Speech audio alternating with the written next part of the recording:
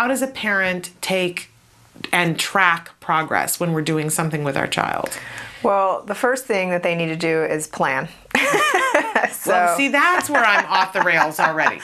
Okay. Have a plan in place. So if there's a certain behavior you're looking to track, figure out what that is, and then figure out how you're going to track it and come up with something that's on paper or that you have some sort of device or something. So, and come up with simple ways. Don't have these elaborate data sheets with too many things you're tracking or whatever if you know you're not going to be able to do it. Right.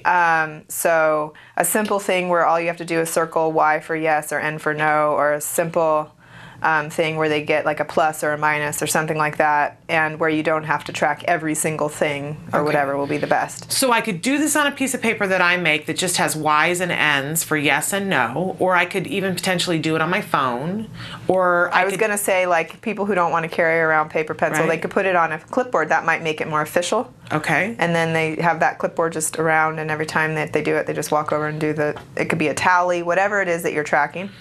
But if you don't have that, but you're the type of person who always has a phone on you, you could definitely do it on your phone as well.